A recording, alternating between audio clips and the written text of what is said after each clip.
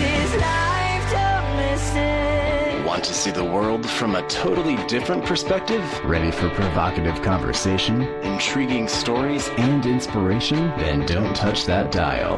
Welcome to Talk with Francesca. She'll give you something to talk about all week long. Now, here's Francesca. What if you took the time to really soak it in? Welcome to Talk with Francesca. I'm Francesca, and you're listening to AM 1510 Yahoo Sports Radio, Boston. It is just too cold for me. All right, a little housekeeping. You can check out my new website, or I'd love you to check it out, talkwithfrancesca.com. And if you want my weekly truth serum, just sign up. Send me an email at info@talkwithfrancesca.com with questions or comments. Love to hear from you, as always. You can find me on Facebook, where you can also send me questions if you'd like to chime in. All right, bewitched, bothered, and bewildered. Where do sexual fantasies come from? What do they mean? Why do men want to get into sex so fast? I'm looking over at the producer to see if he's listening. Why do women worry so much about a guy's financial status? Stay with me for some bold and thought-provoking insights and a few valuable tips for the modern hunter. Welcome, Michael Gilbert, author of The Disposable Male, and thank you for being on Talk with Francesca today. I'm pleased to be here. So, Michael, I need you to take on the important question in life: who we fall in love with, and why do we fall in love? Boy, that's a very big It's a big question, I know. Well, I said I wanted you to take on a big question, so. Well, I think it has a lot to do, of course, with biology and the future we see in our lovers' eyes. We're going to be contributing half of the genes of our children, and our lover is going to be producing the other half. And children take considerable time to raise. We need a vessel through which to make sure we get children up into the teenage years and years when they can be launched. So this has led us towards marriage and the pair bond and extending it into the future. So you think that that's what's happening when the 20-year-old boy is looking at the, 20-year-old girl, and she's gorgeous long blonde hair, and he's thinking she's got good genes to make a child? Well, what's happening is he's making a whole bunch of implicit decisions about her. Okay. He's looking at things like her hip-to-waist ratio and how she's, whether or not she has a symmetrical kind of an appearance. He's not probably conscious of any of this. He's just conscious of the fact that he has an aroused sense of wanting to be with her in some context, and may not understand the much deeper issues that are going on beneath the surface. A perfect example is the high-heel shoe. Yeah. We don't, there are no glamour shots done in flats. The high-heel shoe accentuates the arch of a foot and splays out the toes a little bit and enhances the musculature of a woman's legs and sets her up in a posture that's slightly sort of receptive. Most young men don't. None of that registers. What registers is this is a gorgeous-looking leg and body and face, and they have one thermometer they know very well, and that's the one that rises in their groin. So they're not making these decisions. They're not thinking necessarily in those kinds of terms. They're responding to a direct stimulus. Yeah, but then what about a guy who is attracted to maybe a woman who's really overweight? Sometimes you see a couple and the guy's real thin, the girl's really heavy. What would that mean? Francesca, there's a lot of things I understand about sexuality, I think, that I figured out, but there are some that I can't, and there are some men who don't just like a Rubenesque full-bodied woman, but who like women who are grotesquely overweight. Yeah. 400-pound women with all that massive amounts of flesh, and these are not fat men. And vice versa too. I mean, you sometimes see thin women with like really obese men. I mean, what's that about? I just don't get it. I think every male is a fetishist. I think every male has a little. If you dig deep enough, there's something strange going on. It's usually sweet that they love buttocks or they love feet or they love the certain kind of hair or something. It's usually fairly inoffensive and easily accommodatable by a woman. But when you get out to these situations like you're talking about, and I've seen TV specials on this. I just do not simply understand where that's coming from. It's beyond the pale to me of sort of conventional sexual or intimate kinds of interests. So that's one I can't help you with. Well, what about, like, say, for example, I'm just thinking maybe the woman reminds the guy of his mother, and maybe his mother didn't pay attention to him growing up, and so he's kind of trying to, who knows? I don't know. I mean, it's just a thought, but I was just, it was interesting because I was just coming back from Fort Lauderdale this week, and I was sitting beside a young kid, 29 years old, and his girlfriend was 40, and I immediately start, the analysis of like, what is this good-looking kid doing with a 40-year-old woman? And then as we began to talk, I started to deduce, and I'm not sure if I'm right or wrong, but I started thinking, well, his mother really wasn't around. His parents got divorced. Maybe that's what it was. But then he ended up telling me she was from, one of those hot countries, where they're doing a lot of hot dancing, and I just said, case closed. Okay, never mind. Well, 40-year-old women can be gorgeous. 60-year-old women can be gorgeous. That's right. It's entirely possible that a 24-year-old man would find that interesting. Again, this is very much an abnormality.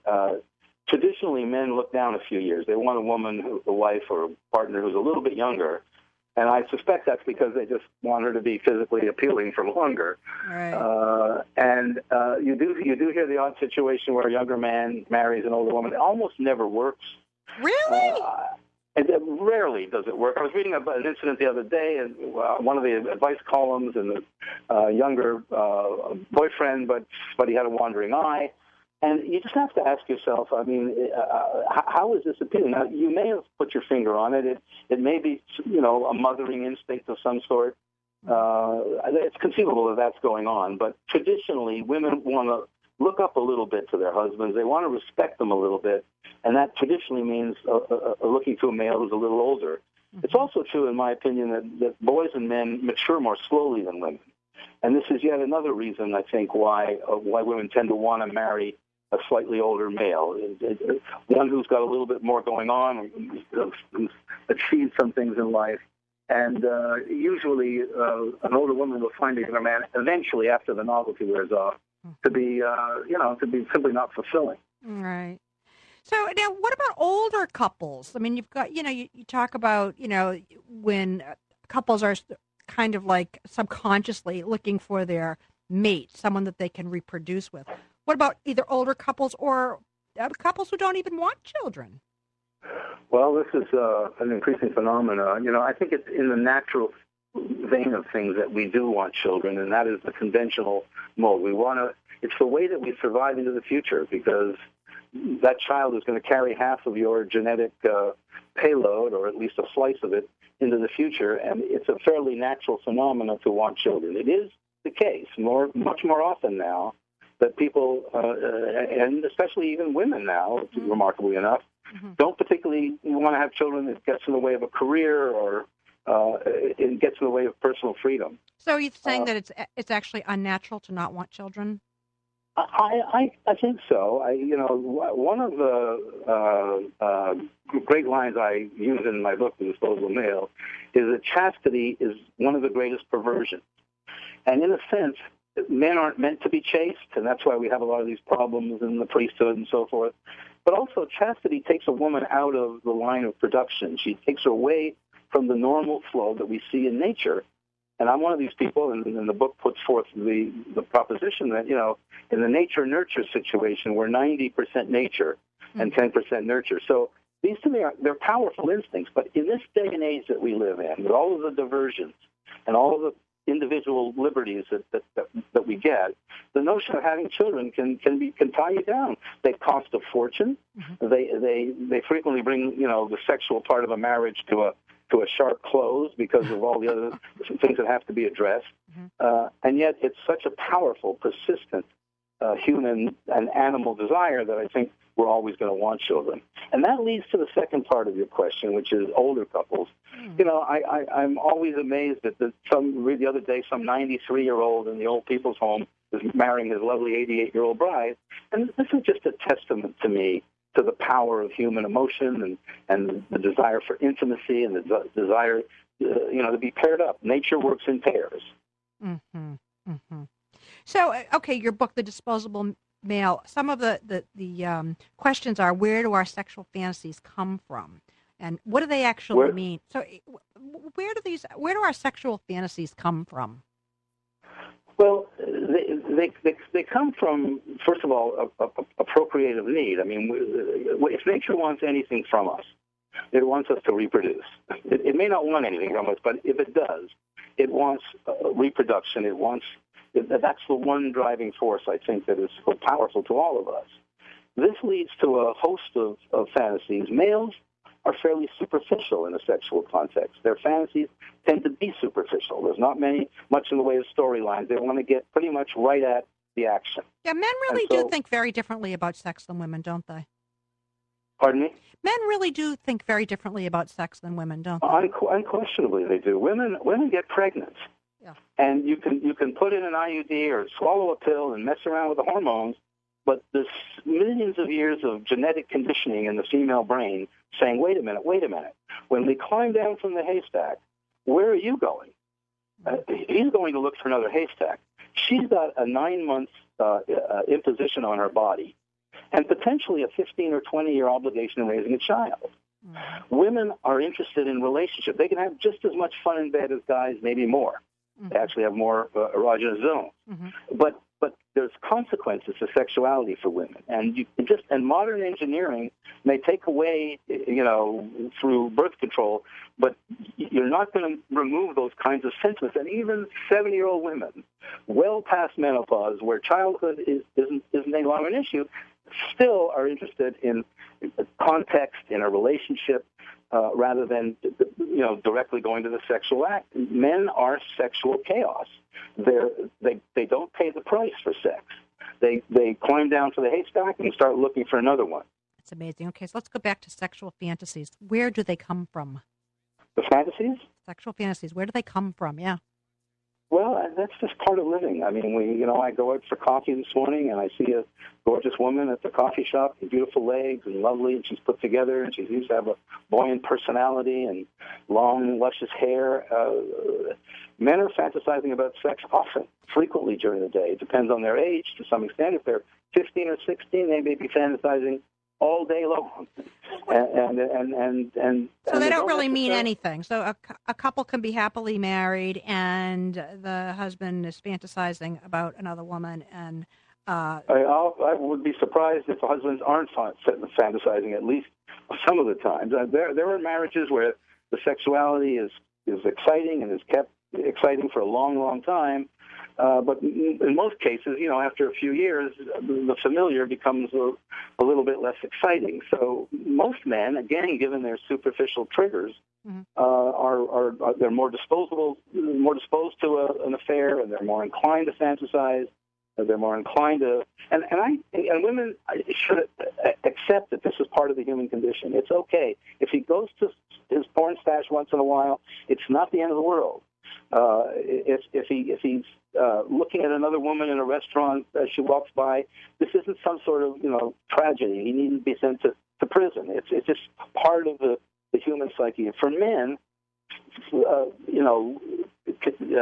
just getting with one woman in an exclusive relationship, it's a real powerful commitment because of the superficiality of the male sexual trigger. For women, thinking in the context of relationship, they're not as stimulated by seeing a sexy-looking male necessarily on a billboard, because they're putting sex in context. This is why we have a gazillion porn sites for men and very few for women, but this is also why we have tons of romance novels being published every year, because for the female, that builds a relationship, a context to the sexuality. But men don't need that. They can go right at the stimulus and get it done.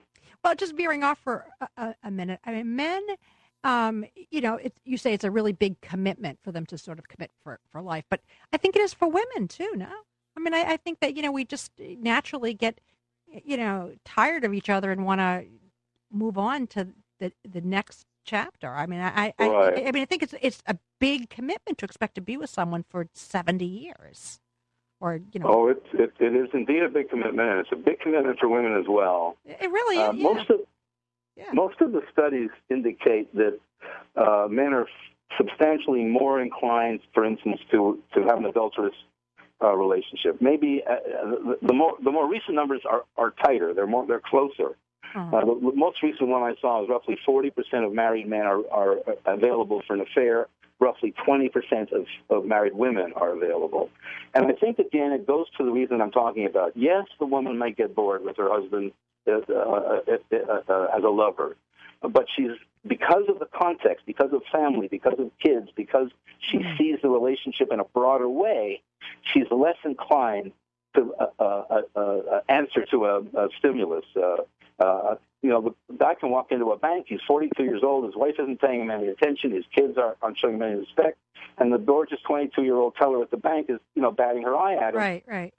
That's going to get him going. Whereas a woman is going to kind of look at a young man maybe hustling her at a restaurant and just discard it because, it's just silly. She may think it's a compliment, but she's not going to imperil the relationship because she's looking at it from, I think, a broader context. So, yes, women get bored. Yes, they dally around. Yes, they're interested in hot sex. But they're, in a sense, more elevated than males. They're able to rise up and look at sexuality in a broader way. Nuns have a lot easier time than priests. Oh. And it's for the same reason that women can sustain the absence of intimacy much better than men. Men are accidents waiting to happen. They really have many of them a very vibrant sexual kind of drive, and it needs an outlet, and they don't necessarily put it in a broader context, and it leads them in potentially to a lot of problems. Do you believe that asexuality is real? Like that someone can be kind of asexual, or not kind of, but can be asexual, that they're just not interested? I mean, I know that, are you there? Yes. Oh, okay. I mean, and not even male versus female, I would say either sex. I mean, do you think that's possible? Or do you think it's a nurturing kind of a thing, something that brought them to this place in their lifetime that they have no interest in sex? Are you saying that people are basically asexual or capable of asexuality? Or no. What I'm asking is if it really truly does it really exist? I mean, is there such a thing as asexuality? And if there is, why? Yes. I mean, if there is, why? I mean, it's an aberration. It's very rare. There are people who are asexual, and whether or not there's some biological aspect that isn't there, or whether there's an upbringing that is deeply repressive, and they just put that aspect of their world away. It's there, Francesca, but it's fairly rare. Most people are aroused in a sexual context. It may be straight, it may be gay, but most of us have a sexual engine, and it is fairly rare to see asexual people. Do you actually think it's possible to fall in love without physical attraction?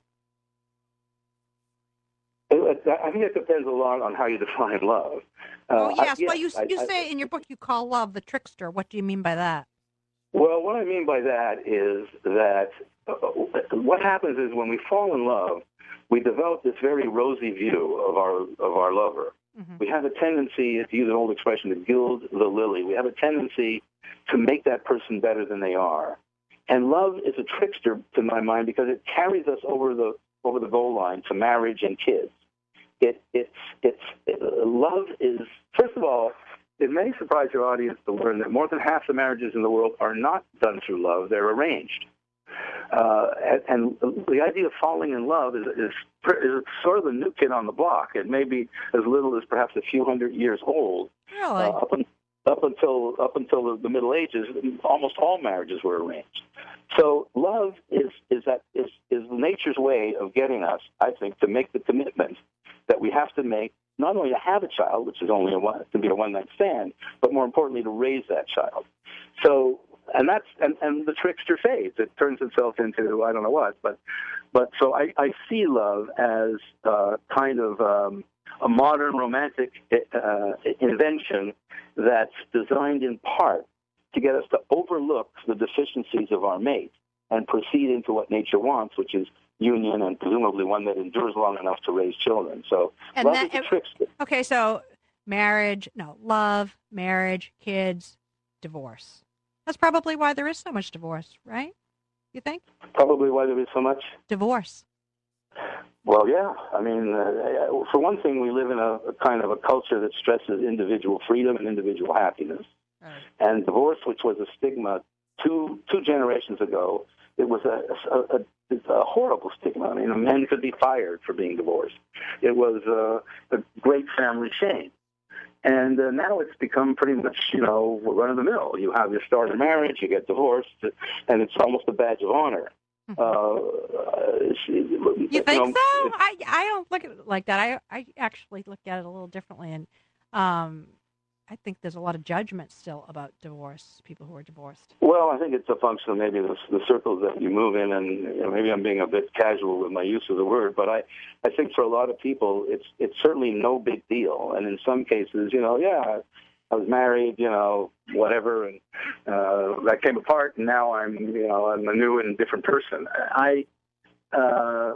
Divorce is here. It's going to be here. It should be here. We should be open to closing marriages that aren't working. But by the same token, this leads us into a very difficult world if there are children that are involved, complicated family setups.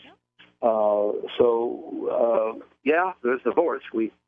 That's why we have erasers at the end of the pencil, I guess. Yeah. All right. Michael Gilbert, author of The Disposable Male. Thank you for joining us today on Talk with Francesca. It's a pleasure.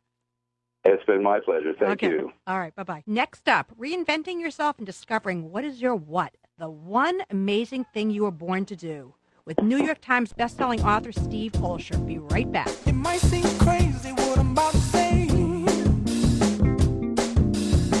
Sunshine, she's here. You can take a break. I'm a hot air balloon that could go to space. Moving into your new home or office is easy when you trust the experienced professional movers of the Brickhouse Moving Company. And if you're looking for dedicated movers who will take the stress out of your next move, call the Brickhouse Moving Company at 978-278-3578. We serve all of New England, both residential and commercial moves. No job is too small. Doing the move yourself? No problem. Brickhouse Moving can provide you with all the packing materials you'll need. Call us today at 978-278-3578 or visit us online at brickhousemovingcompany.com. Doesn't everyone go to the hair salon to freshen up their look? Of course they do. But sometimes you look worse on the way out than you did walking in. How awful is that? Well, that's not the case at Toco Classico in Cambridge. Brigitte takes the time to find out what you really want so that you can feel beautiful before she even begins. Not your typical salon, Toco Classico transforms you from so-so to oh-oh. If you want a new look that will turn heads, call Brigitte at Toco Classico today at 617-497-5585. Don't wait, you'll be glad you did. That number again is 617-497-5585. New England winters can wreak havoc on our vehicles. Sometimes it's just not enough to wash and vacuum them. Sometimes a full detail is in order. Do you remember the last time your car or truck was in that pristine condition? Remember how you felt? It's time to get that feeling back again. A full detailing from Tony's Recon can get you back in the driver's seat. Call Tony at 978-590-3693 or visit tonysrecon.com. You'll be glad you did. Hi, everybody. It's Francesca. Recently I moved, but what I didn't realize is just how much stuff I brought with me. I was so freaked out. I really needed to maximize the space in my master closet. So I immediately called Closet Classics of Andover to help me get organized. Nick, the owner, came right out to help me and quickly assess what I needed. The process was so easy. All I had to do was tell him what I wanted, and my worries were over. I'd recommend Closet Classics of Andover to anyone looking to get their life more organized. Closet Classics have been in business for 10 years and offers a complete line of home organization solutions for closets, pantries, garages, laundry rooms, you name it. Whether you're looking for something extravagant or simple, Closet Classics will make your life simpler. Give them a call today at 978-475-2433 or visit their website at www.ccandover.com and start planning your organized future now. The new Cobblestone Cafe on Hanover Street in Boston brings casual, on-the-go American fare to the North End, serving breakfast, lunch, and dinner. Open daily at 7 a.m., Cobblestone Cafe offers burgers, barbecue, salads, fries, milkshakes, seafood, and the very popular Snickerdoodle iced coffee. Delivery and catering are also available. Cobblestone Cafe, 227 Hanover Street in Boston. For more information, call 857-263-8057 or visit them online at cobblestonecafene.com. Located in Boston's North End holds one of our best-kept secrets, Antico Forno, ranked number 9 of the top 10 Italian restaurants around the world within the category of being one of the most authentic. With a welcoming family feel, it's hard to argue the experience you have when enjoying dinner at Antico Forno. Best known for their brick oven pizza, their world-class traditional cuisine does not fall far behind. Come enjoy dinner at Antico Forno and feel like part of the family. Open daily from 11:30 a.m. until 10 p.m. Call us today at 617-723-6733 or visit us at anticofornoboston.com. The Travis Roy Foundation's annual Spring Fling will take place at the Fairmont Battery Wharf in Boston's North End on Saturday, April 12th. Join us to promote awareness for the Foundation's mission to enhance the life of spinal cord injured individuals and raise funds for continued research. The event features a silent auction, open bar, live band, and attendance by the Foundation's inspirational founder and trustee, Travis Roy. For tickets and information, log on to thetravisroyfoundation.org. If you are looking for a transformation fitness center that's based on results with a motivating and energizing exercise environment, then the Boston North Fitness Center is the place for you. Located at 30 Prince Street in Danvers, Boston North Fitness Center is family-owned with a fully dedicated staff who themselves have lost over 250 pounds combined. With over 4,000 members, the experienced staff not only does their job, but cares about doing their jobs. For more information, call 978-777-3151 or log on to bostonnorthfitness.com. If you're anything like me, your dog is no different than your child. That's why when I need to be somewhere that I can't take my little guy, I bring him to the Playful Pack in Ipswich. There isn't a thing that the Playful Pack doesn't provide to give your furry friend a great day of socializing. They even separate the small dogs from the big. What a relief that was for me. My little guy has a big personality, but he is still only 20 pounds, so I feel so much more comfortable with him playing with kids his own size. And at any time, I can open up the Playful Pack's webcam and see exactly what he's doing. Now that's maintaining control. Your pet will exercise, play, and rest in a safe, clean, and comfortable environment. So it's kind of a no-brainer whether you want to take your dog when you're not around. Visit theplayfulpack.com or call 978-356-3698 today. You'll be glad you did.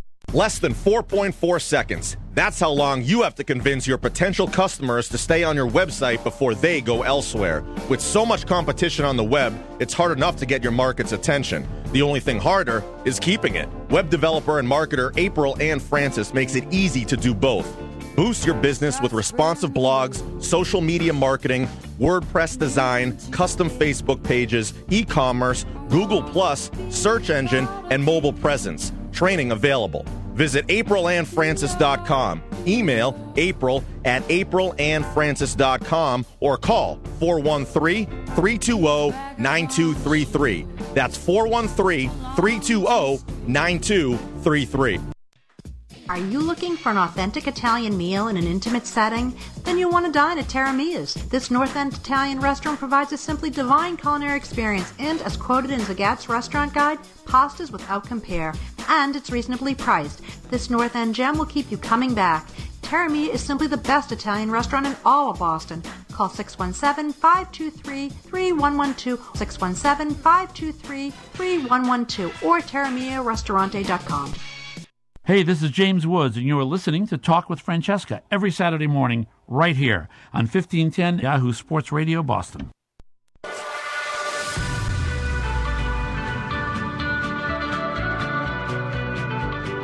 Okay, we're back. Steve Olsher, author of What Is Your What? Welcome to Talk with Francesca. Thanks for being with us today.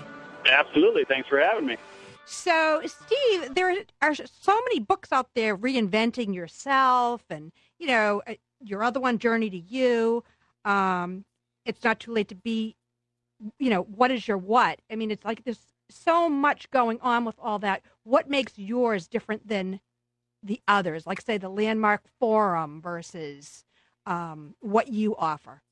Well, I mean, look, there's obviously no shortage of people who are telling you, what to do with your life and how to do it. I'm the only one who really got it right. Oh, well, then good. Okay, well, that's great because, something, because they all want to talk to me and they all want to be on the air, and I'm trying to read them all, and I'm saying, you got to be kidding me. I'd be, like, doing homework and never working if I followed all these rules. I know, right? But, yeah. No, I mean, it's really simple, and the thing is that most people just try to complicate it so darn much, and then at the other side of the equation is they leave you, like, with more questions than answers, where you just kind of finish things up and you're like, okay, well, rah, but now what? Like, what's the practical implementation here that I can really apply to my life? And so what do you do? So tell me what you do that's gonna, when they pick up your book, what is your what? They're going to read it, do the homework, and they're going to transform their life. Yeah, it's really all boils down to being able to answer that question, which is what is your what? And look, I get it all about passion. People say, do what you love and the money will follow. And, that's crap. And then they'll tell you, if you find something you love to do, you'll never work a day in your life. Of course, it's crap as well. And some things that you love to do, you just don't make a lot of money doing. Yeah. I mean, no matter how much how hard you work, for example, if you're looking to be an actor, I mean, that's a very challenging field to get into and be able to take care of yourself. It is. I mean, they don't call you a starving artist for nothing. Yeah, damn Oprah. I don't know what she was thinking. Do what you want. I think we should just line up Oprah and just all of us should slap her. Yeah, I know. Do what you love. The money will follow. Yeah, yada yada. Okay, all right. Well, yeah, when you got $2 billion in the bank, it's easy enough to say that. Yeah, no kidding. Okay, but you have a proven framework, you say. So I do. So there's two sets of three that we'll work with here. The first set, and you already alluded to this, is you got to make sure that you're doing something that you absolutely love to do, something that you're good at, and something that people will pay you for. I mean, it's kind of like a Venn diagram, and if you can picture each of those as part of the Venn diagram where there's an overlapping central, that central point there is really where you're going to find that sort of, that list of something that you really love to do and you can make a lot of money doing. But, at the same token, a lot of people just get confused about what it is that they love to do versus something that they're good at, because just because you spent 20 years doing something doesn't mean you love to do it. It just means you've acquired skill. All right. So, okay, so let's get practical. So what do you do?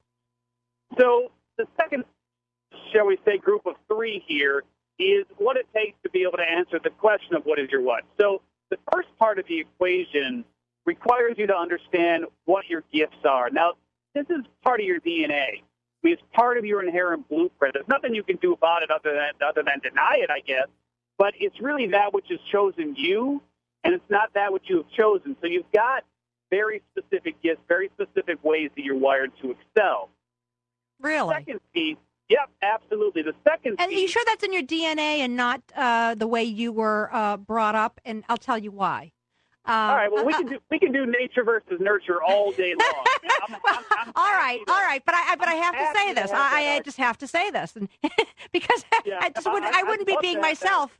I wouldn't be being myself if I didn't say this. Okay. So I came from a family of 8 children, and there just was not enough attention to go around for the 8 kids, right? So I became a talker. Actually, all of us became like unbelievable talkers, right? So here I am, and my career is I'm on the radio talking. So, I can't help but think that was nurture. Although, then again, I have to say that I'm probably the one who talks the most. But anyway, so that's what I have to say about that. But maybe there's I don't know. I guess I am more of a believer that your environment does affect more of you than your actual DNA. But okay, yeah, but we'll go with what you say. We'll go with we'll go with it for now, and you can prove me wrong.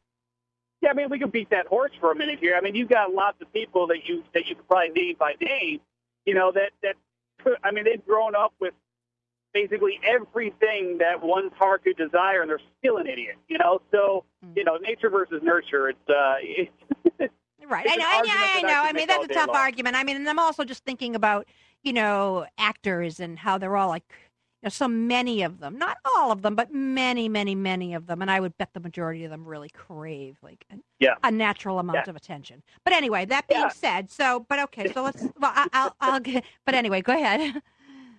So the second part of the equation then is being very clear on the vehicle that you will use to then share your gifts with the world. So kind of putting this in a practical perspective, your gift, I mean, growing up in a household of 10, assuming there was 8 children and 2 adults. I used to call them 8 kids and 2 people. How many kids in your family? 8 kids, 2 people. Right? But what you probably learned to do very well and what was already a part of your inherent structure is you're probably a communicator by nature. I mean, communication is probably the overarching theme that ties together your inherent gift. And you know what?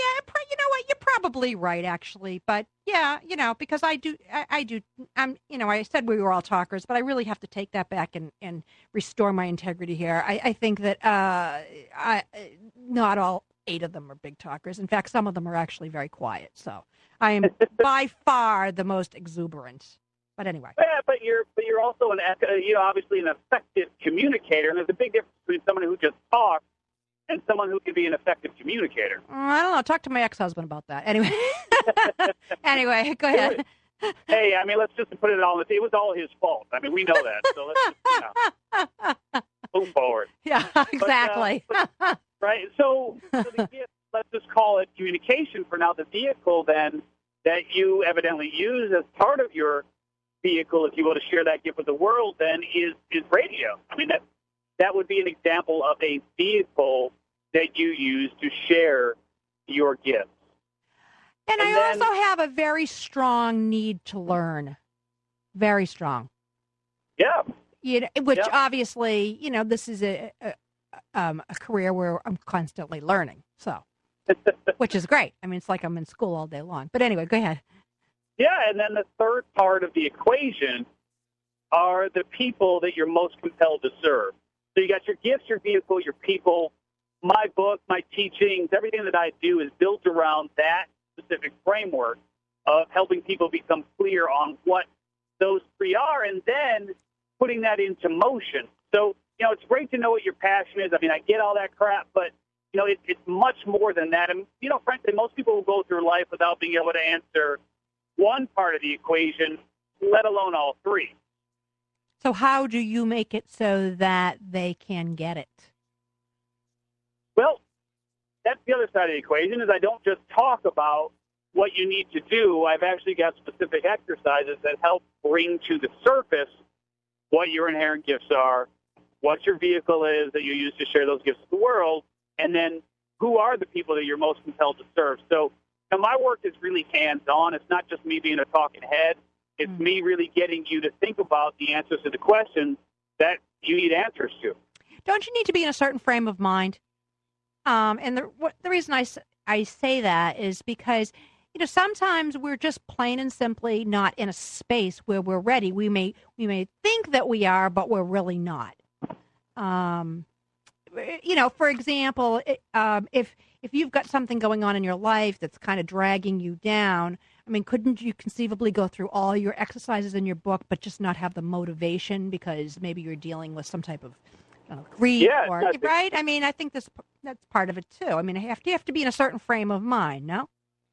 Absolutely. It's a great point. And so what I talk about quite consistently is that the people that I work with are those who are really ready to understand how they can impact not only those who share this lifetime with them, but also those of lifetimes to come. I mean, if you're not of the mindset that is something that you even care about, then, what I do is just going to fall on deaf ears. So I'm not trying to be everything to everybody. I'm just looking for the people that are absolutely ready to get to where they know they were born to go. But even sometimes when you think you are, I think sometimes we do need to be motivated, and I guess that's where you come in. I mean, you are a motivational speaker, are you not? Yeah, I mean, look, I'm not going to lie to you. I hate the term motivational speaker. Oh, I know. I don't like it either. After I said it, I was like, eh. Yeah, I mean, for me, it's just. But you do have to be. I mean, but you do have to. That is a piece of it for sure. I mean, I would assume that after one of your reinvention workshops, that people leave there pretty jazzed. I mean, look, absolutely. I don't want to. Yeah, I mean, look, if I come across as an angry, depressed, like someone who doesn't have it together, I mean, you're not gonna. There's gonna be absolutely no trust there. Yeah. You're not gonna want to listen to me. Exactly. So, yeah, I mean, there's got to be some degree of uplifting and motivation that's brought to the conversation, no doubt. So, Steve Olsher, how did you get to where you are today? Did you have what kind of a life did you have before you got into this? What brought you to this space? Yeah, I mean, for sure, I've reinvented my life numerous times over the years. The biggest, shall we say, fork in the road that I faced took place about 5 years ago. Now, I had been a lifelong entrepreneur up until that point. I'm not going to lie, I made a lot of money, but I also went broke. So I mean, I've tasted both sides of the spoon there. And about one side definitely tastes better than the other. I mean, it's really interesting, right? I'm doing a TED Talk this weekend. What did you say? What did you say? A pep talk? Yeah, I'm doing a TED Talk this weekend. Oh, a TED Talk! I thought you said a pep talk. A TED Talk! Oh, fantastic! Yeah, so I can do a pep talk too if you want me to, but right. So I'm doing a TED Talk this weekend, and the focus and sort of the topic is being one choice away. And so, I think you're always one choice away from accepting your brilliance and sharing the gifts that you have with others, or really deciding that you suck. So, I mean, it doesn't matter what you have in your bank account. Ultimately, you're going to be an asshole or you're not. Mm-hmm. So, it's just simply a matter of the choice that you make. But I digress. So the wake-up call... That's okay. Moment. I like to learn as much as I can anyway. So, and my listeners love it too. So, go ahead. So the moment that happened for me was about 5 years ago. I was with my stepfather, who was very much a father to me, raised me since I was 10. Unfortunately, he was in his final days of life, and I was sitting bedside with him, holding his hand. And he couldn't verbally communicate, but I believe we were able to connect at that point of physical touch. Mm-hmm. Because I had a vision of my funeral, not of his funeral, but actually of mine. And I could hear the words being spoken graveside, which were, "Here lies Steve Olsher.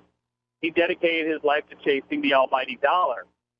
And I've got to just make $1 more million. I know, right? Right? Yeah. Yeah. And it really hit me hard because I believe that he was showing me my inevitable fate unless I changed course. And I didn't really know what to do, but I knew that there had been some things that had worked well for me in my life, and I've always been a writer. So I started putting pen to paper to share some of those tips, strategies, shortcuts and resources that I thought might help others. Mm-hmm. And in the end, it became a book that was very well received, and I've just gone on to do a lot of things in the space since then. But that was the Journey to You? Is that the one you're talking about? That was the first book. Journey to You. Yeah. Uh-huh. Yeah, exactly. And now you have this. And when did you write this? What is your what? So, What is Your What came out in 2013 and subsequently hit the New York Times bestseller list, which is very cool. Awesome. And by the way, I give the book away for free. So I noticed that. Grab a book. I know. Grab a book. Why are you giving your book away for free? I mean, what is that about? I mean, you always see the download a chapter, but now a book? Yeah, I'm kind of the mindset that if you can discover your what and go out and make this world a better place because of it, then, ultimately you're going to make this world a better place for me, for my children, for generations to come. So, I guess you could say I give away the book for selfish reasons. Yeah, but are you there, Steve? I am here, Oh, it sounded like I lost you there for a second. But I mean, it's expensive to publish a book and to how are you doing that? I mean, isn't the point of you're finding your what? You still have to take care of yourself, right? I mean, not that obviously you're able to do it without this book, but what kind of is there some kind of a marketing tool here that that you're implementing to make this? Well, I mean, yeah, of course. And first and foremost, just understand that it's not a hardcover. It is an electronic version. Yeah. So, you go to whatisyourwhat.com. Again, that's whatisyourwhat.com, and you'll opt in to grab the book there. Of course, you're going to end up on my mailing list, and I'll keep you posted on various ways to share and monetize your what, and make sure that you're staying on path and on point. Well, you know what? Now that you mention it, I mean, books today are not, people don't buy books anymore, really. It's like, email me the PDF, right? Yeah. Well, they certainly buy a lot less books than before, but, it's interesting, right? It's kind of like a pendulum. Everything kind of swings back and forth, and believe it or not, hardcover books are definitely getting to the point of a bit of a resurgence here. Oh, really? Why would that be? Just veering off for a second. Yeah, I mean, there's just something about touching something that is physical. Yeah. And it's just, it's a different experience than kind of swiping your electronic reader. Yeah. Well, you know what? I'm not crazy about it. But anyway. So, Steve Olsher, give our listening audience an example of someone that you have coached that about what their what is. And how you went about it? Lots of different examples. One of my favorite stories is a woman who attended the reinvention workshop, which thank you for mentioning that earlier. Mm-hmm. And so she, I don't guess women's ages anymore, but I'm going to say, she was certainly in her 50s, maybe in her 60s, and had been a nurse for a long, long time. And when she came to the reinvention workshop, she thought she was pretty close to understanding what her what is. Mm-hmm. But always kind of felt like a piece of it was missing. And so as we went through the equation, it became very clear that her natural gifts are all sort of revolved around healing. So she's a natural healer. Mm-hmm. And the vehicle that she was using to share those gifts with the world is as a nurse. And so she was, in a general hospital as a nurse and doing what she really liked to do. But again, I always felt like a piece was missing. And so as we dug in and began to really, just get to the nuts and bolts of the people that she's most compelled to serve, it became very clear that those people are the disadvantaged elderly. So she's really drawn to serving the disadvantaged elderly, and that kind of put everything in place for her. And fast forward 3 or 4 years now, and she is now working in a VA hospital, working with the disadvantaged elderly, and it's really made a tremendous difference for her. So how did you get her to figure out that she already knew what she pretty much wanted to do. She wanted to heal. How did you get her to be able to be so specific about that? Well, see, that's the beauty of the teaching is I really don't let you off the hook until you get to your answer. And so the process that I take you through insofar as understanding the people that you're most compelled to serve is, a lot of it is looking at who you are and what your attributes and your beliefs, really are, and the things that you've experienced in your life and your perspective. Because, like for me, I could talk to other fathers, right? I have kids, I'm married. I can talk to other men with children who are married. Mm-hmm. If you survived cancer, you could relate to someone who is battling cancer, right? It's just there's certain things that we've experienced that others haven't, and sometimes those lead us towards the people that we are, in fact, most compelled to serve. And that's a great way to get started. So let's talk a little bit about your reinvention workshop. How often do you do these, and where do you do them, and what are they about?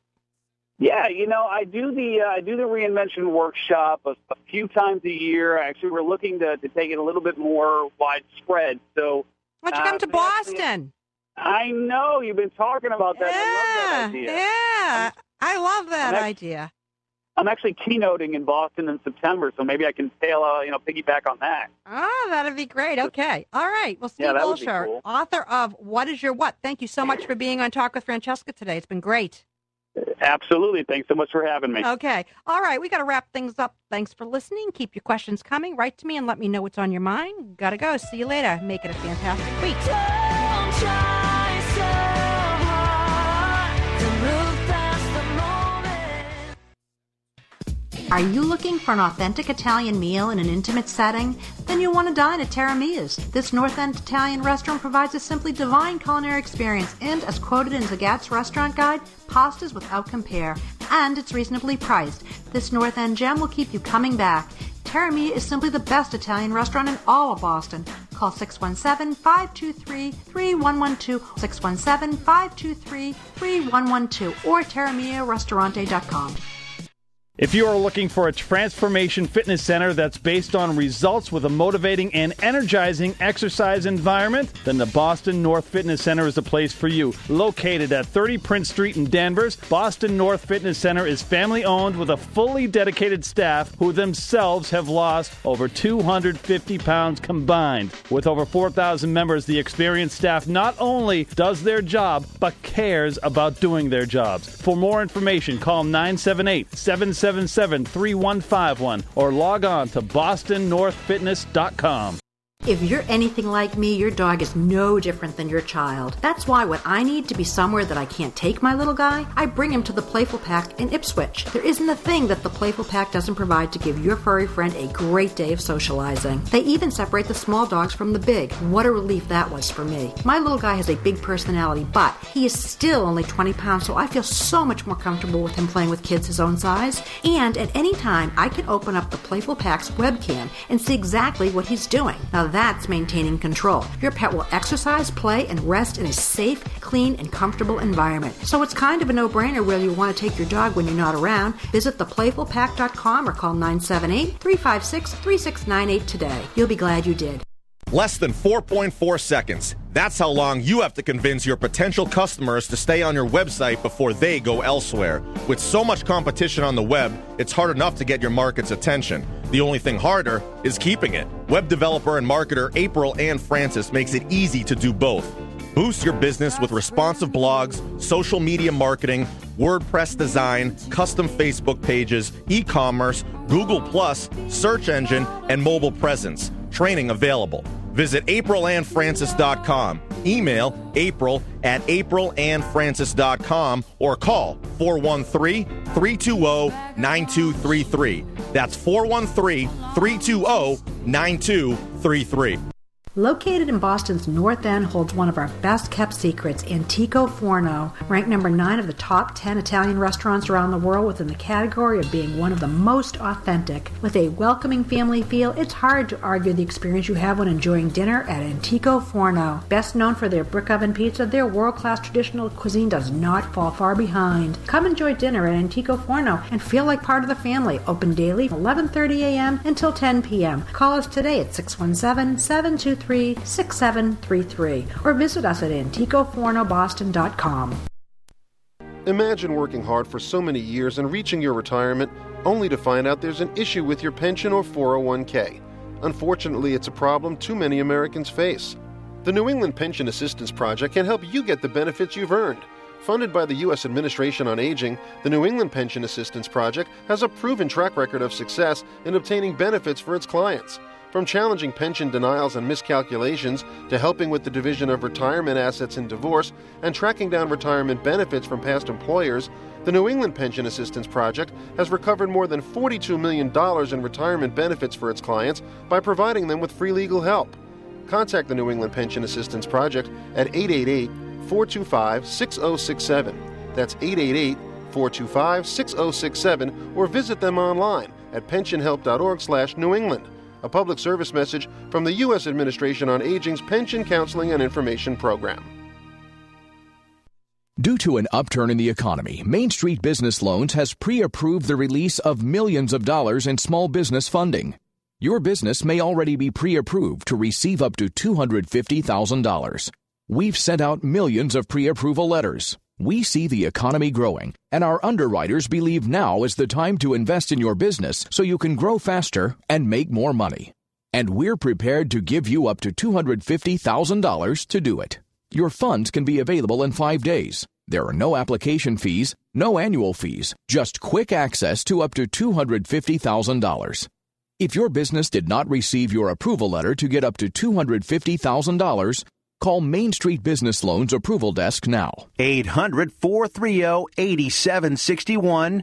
800-430-8761. 800-430-8761. 800-430-8761.